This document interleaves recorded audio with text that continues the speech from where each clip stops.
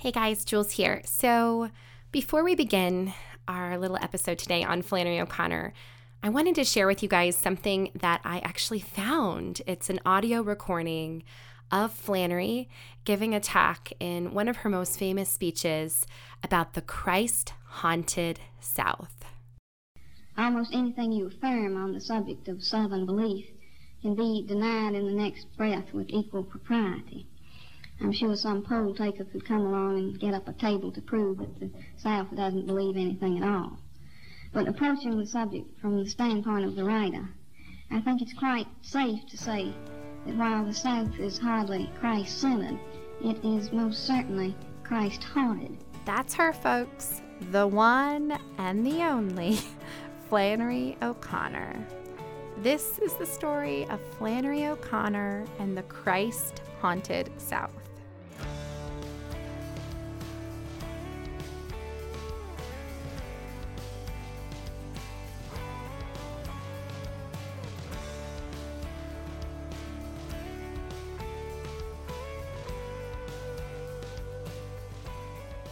Now, as I mentioned in the last episode, I entered into today's episode about Flannery O'Connor with a whole lot of skepticism. Because I have always, ever since my college years, I have always struggled reading Flannery O'Connor. And it's ironic, of course, because I have a podcast which is inspired by something Flannery once wrote. By the way, Mystery Through Manners comes from a book, Mystery and Manners, which is a collection of essays which were published after Flannery's death. But here's the question, of course, that you guys are wondering, that I am still asking myself. How was I convinced? How was I able to finally understand just the marvels and really the genius of this person, Flannery O'Connor? So let's begin our story and really my own journey to acceptance in the great state of Georgia.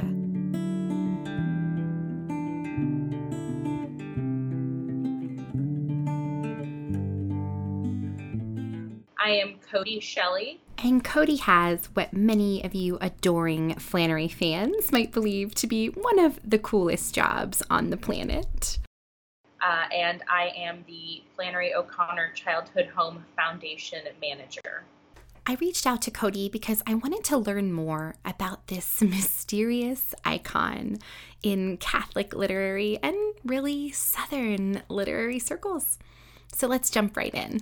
Flannery O'Connor is born here in Savannah, Georgia, on Lafayette Square at 207 East Charlton Street, March 25th, 1925. Flannery was born to Irish Catholic parents, Regina Klein, who was one of 16 and from the oldest Catholic family in Milledgeville, Georgia, and her dad, Edward O'Connor, one of 8 and from the great city of Savannah.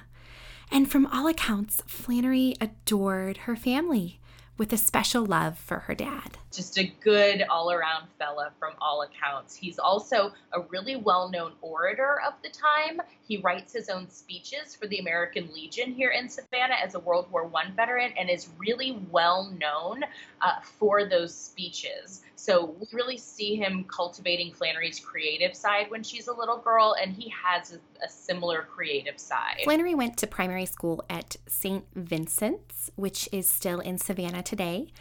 And what I found most interesting, perhaps, after talking to Cody, was the history of Catholicism in Savannah, a history which dates all the way back to the 18th century.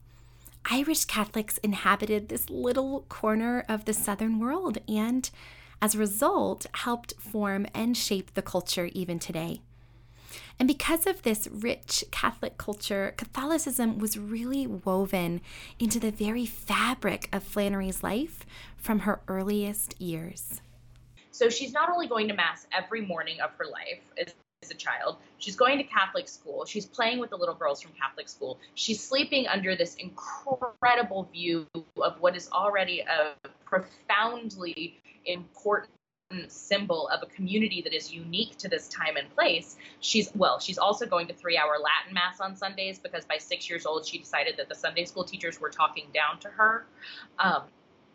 She's such a pistol. She's just this bubble. She's so ensconced in this bubble. It really is her frame of reference, and it this faith provides the structure and the outer life that she needs to really be able to look in and become the person that she is. Flannery's early childhood life was filled with faith and joy. And by all accounts, her family thrived in Savannah, thanks in part to the generosity of their benefactor, a woman we know as Cousin Katie. But then, when Flannery was just 14 years old, tragedy struck her world. When Flannery is 14, her daddy's diagnosed with lupus, and this is a real seminal moment for her. The family winds up in Milledgeville, where Mom's whole family support system is, and this is where he convalesces and passes away when Flannery's only 15. Flannery stays in Milledgeville with her mom and her extended family and attends college in town at the Georgia College for Women. While in school, she begins to uncover her talent for writing, and in particular, her love of what she would call social cartoons. By the way, on our website, there's a book of Flannery's cartoons, which are just fabulous. Please check that out. But as a result of this love, she decides to pursue journalism and finds herself at the University of Iowa for a master's program. But while she was there, Flannery decided to pursue another kind of writing through the up-and-coming Iowa Writers Workshop. It was here that her love of fiction writing really took shape, and Flannery received her master's at the ripe old age of 22. After this time, O'Connor went to New York, lived among some of the finest writers and literary minds in the country. But just as her works began to flourish and her reputation began to garnish favor, even among a lot of atheists, intellectuals, Flannery started experiencing debilitating physical symptoms. And after undergoing various tests, her worst fears were confirmed. She suffered from lupus, which was also her father had the same disease. And it's an autoimmune disorder where basically the body can't tell itself from other things that are bad and ends up attacking itself, and it's very debilitating. This man deserves an introduction, by the way. This is Brian Collier. He runs one of the most popular Flannery O'Connor websites in the world called Comforts of Home. Now, as Brian mentioned, lupus forced O'Connor back to her home state of Georgia, where she would spend the rest of her life. At the beginning of the 60s, and at the start of 1964, she has a big surgery. Just a big surgery that's a bad idea, and this turns into a terrible downward spiral. She spends the whole summer in the hospital with her typewriter hidden under her bed, writing and writing and writing, and quietly slips into a coma at the end of July in 1964. She slips into a coma and then dies of kidney failure at the beginning of August in 1964. She's only 39.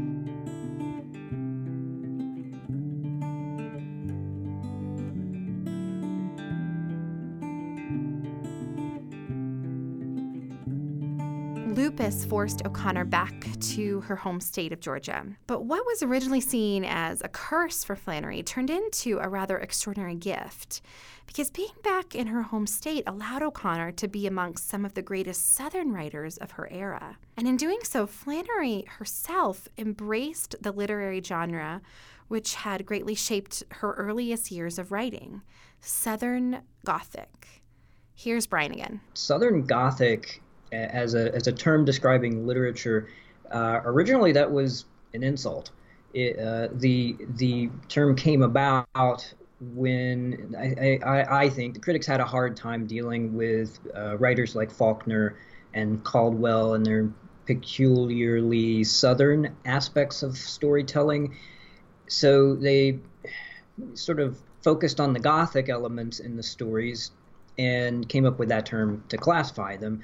But it really was derogatory. It wasn't complimentary at all. But leave it to a woman like Flannery to resurrect and redeem the meaning of this genre. You know, she's coming out at a time when Southern writers were really sort of looked down upon as, you know, the rednecks and they're the people who had this problem with slavery and all these other things, and that really people from the South were not well liked or well respected and were kind of viewed as anti-intellectual.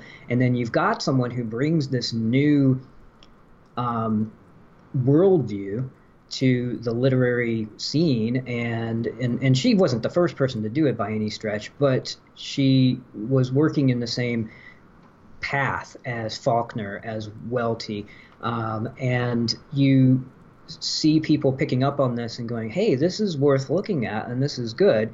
But she doesn't succumb to any of the anti-intellectual problems. She doesn't succumb to the tirade about the repression of the Yankees and stepping on the necks of the Southerners or anything like that. She just tells the story. And I think that's made her accessible to a broader audience than some of the more stereotypically Southern writers. And this is particularly evident in the way in which Flannery wrote of the supernatural. O'Connor leveraged the Gothic literary lexicon to get her point across. Things like elements of the supernatural, which in her case is not, ghosts haunting the mansion, but more of the spiritual themes. And other people have referred to her being in the Christ-haunted South, and I think that's a perfect example of that supernatural element. Now let's stop here for a moment before we get too ahead of ourselves, because today's episode isn't so much about the literary genius of Flannery, although that will certainly become evident as this episode plays out. But the real genius of Flannery's writings is within the context of this Christ-haunted South. Her real genius is, in fact, a spiritual one, but not quite in the way you would think. You're reading it and you're like, whoa, wait a minute, that tree is bleeding, and this thing is walking on water, or this person has to make this sacrifice, or these details are part of the story. They're integral. If you take them out, the story doesn't work anymore. This weaving of Catholicism through the texts in subtle and beautiful ways isn't simply a way of evangelizing or apologizing to the readers.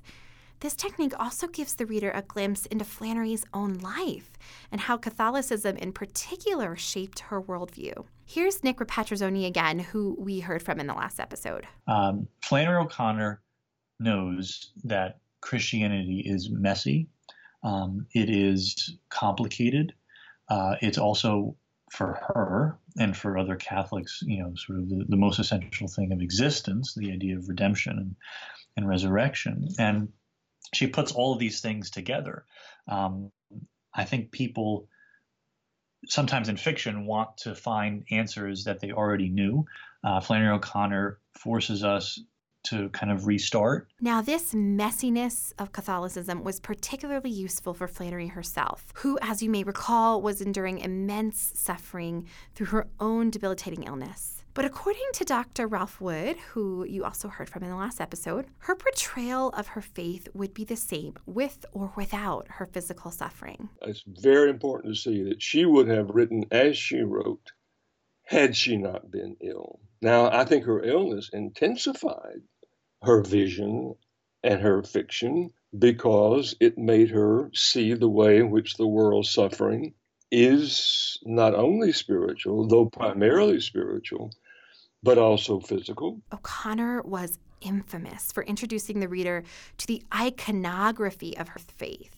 Throughout her fiction, she would write about bleeding trees and creatures walking on water and other just veiled depictions of redemption, suffering, and grace. And honestly, this all seems well and good. A true artist, particularly within the written word, knows how to employ creative tools to get her point across without kind of blatantly attempting to evangelize. And yet, why is it that so many people, myself included, still can't seem to stomach Flannery's writings? Here's Dr. Wood again. So let's begin with the most offensive thing about Flannery O'Connor, and that is her deployment of the grotesque. This, of course, requires a little bit of definition. First of all, to simply say, the human condition is grotesque. We are radically fallen creatures. We have twisted and perverted the good gifts of God into things that are the very means of death, of perversion. And for us to turn our eyes away from those things is to cheapen the gospel, because it's the gospel that redeems precisely the most horrible and not those things that are just not very nice. And a part of what makes us so uncomfortable with Flannery is that this use of the grotesque reminds us of our very fallenness. We can't escape this reality in Flannery. And as it turns out, we can't escape this reality in the Gospels either. For her, the gospel is grotesque. That's hard for us to get hold of. We think only evil is grotesque. But for her, the gospel is grotesque. The cross is the single most horrible event in the world's history. It is a supreme, brutal ugliness, but which, of course, the world, Christians, speak of as Good Friday, because there God turns our worst into his best. And that means that the gospel is going to entail a grotesque transformation of us. Which brings me to perhaps the most unsettling and most important element of Flannery's work. There's something about her that when you read it, you can't help but feel a little bit put off. It's an understatement. And I think it begins with this deployment of the grotesque, but it's also illustrated in the characters themselves. Here's Susan, who we heard from in the last episode from The Well-Read Mom. After reading everything that I've, had to read for school, she was almost like this fresh breath of air for me, because sometimes when I would read other literature, and nothing else really comes to mind, but, you would be like, well, I'm not like that. These saintly, perfect characters are not, like me. And I know that's more so literature from when I was younger, but she didn't have these perfect characters. She was a realist. She could see kind of psychologically into the darkness of people, and she brought that out into the forefront. There's something about this realism that is unsettling, but, maybe that's the point. Here's Dr. Wood again. Readers, I think, are put off from her fiction in part because they see too much of themselves in it and don't want to face what they see. This uncanny ability to show us a bit of ourselves in our ugliest and often most grotesque state is at the heart of Flannery's genius. We hate reading her and love reading her all at the same time. Flannery was able, just with her wit and her superb writing abilities, she could create something new, something shocking, something that provoked deep questions within us, within all of her readers, secular or Catholic, whatever. She could provoke these questions and make us come to judgment and come to conclusions on our own, without this ulterior motive of evangelization. This is Flannery reading perhaps her most famous work, A Good Man is Hard to Find. The name of this is A Good Man is Hard to Find. The grandmother didn't want to go to Florida. She wanted to visit some of her connections in East Tennessee, and she was seizing at every chance to change Bailey's mind. Bailey was the son she lived with, her only boy. He was sitting on the edge of his tech chair at the table, bent over the orange sports section of the journal. Now look here, Bailey, she said. See here, read this. In perhaps her most well-known work, A Good Man is Hard to Find, Flannery leaves us feeling no better than the central bad guy, a serial killer who at the end of the story forces each of us to confront our own evils, our own sins. This confrontation is messy and it's hard, but what I've learned in this process, and perhaps what I'll take with me most from forcing myself to reckon with Flannery, is that it's worth it. It is every bit worth it. We lost Flannery O'Connor at the young age of 39. We've had some Catholic authors rise to critical acclaim since. Deacon Ron Hansen is a wonderful example, Walker Percy, of course. And there's many poets and writers in creative nonfiction as well who have touched our hearts. But no one has seemed to have the sprawling influence as Flannery since her tragic death in 1964. Which brings me to a very difficult question, and probably the question that set off this whole series. What happened to the state of American Catholic fiction the American Catholic literary world since Flannery's death? Has there been, and will there ever be, a new Flannery O'Connor? Next time on Mystery Through Manners.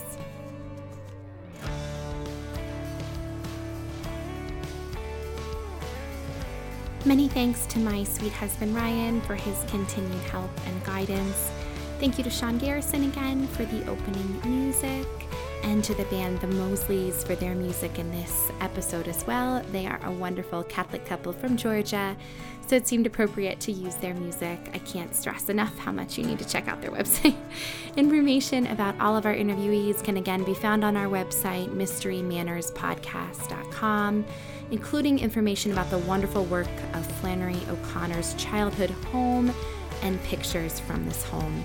At the end of this episode, there is a bonus section from Cody's interview where she describes the work of the foundation, so please keep listening if you want to know more. And thank you to the listeners for so graciously spreading the word about our humble little podcast. God bless you, and we'll see you next episode.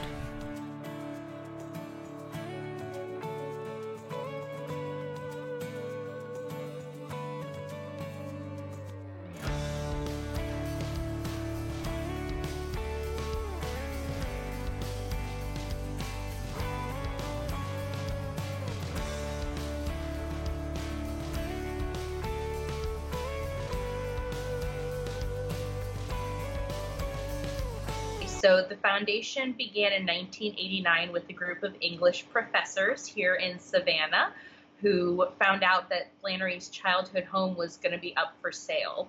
So as a labor of love, they purchased the house, established the foundation, and began an 18-year restoration process.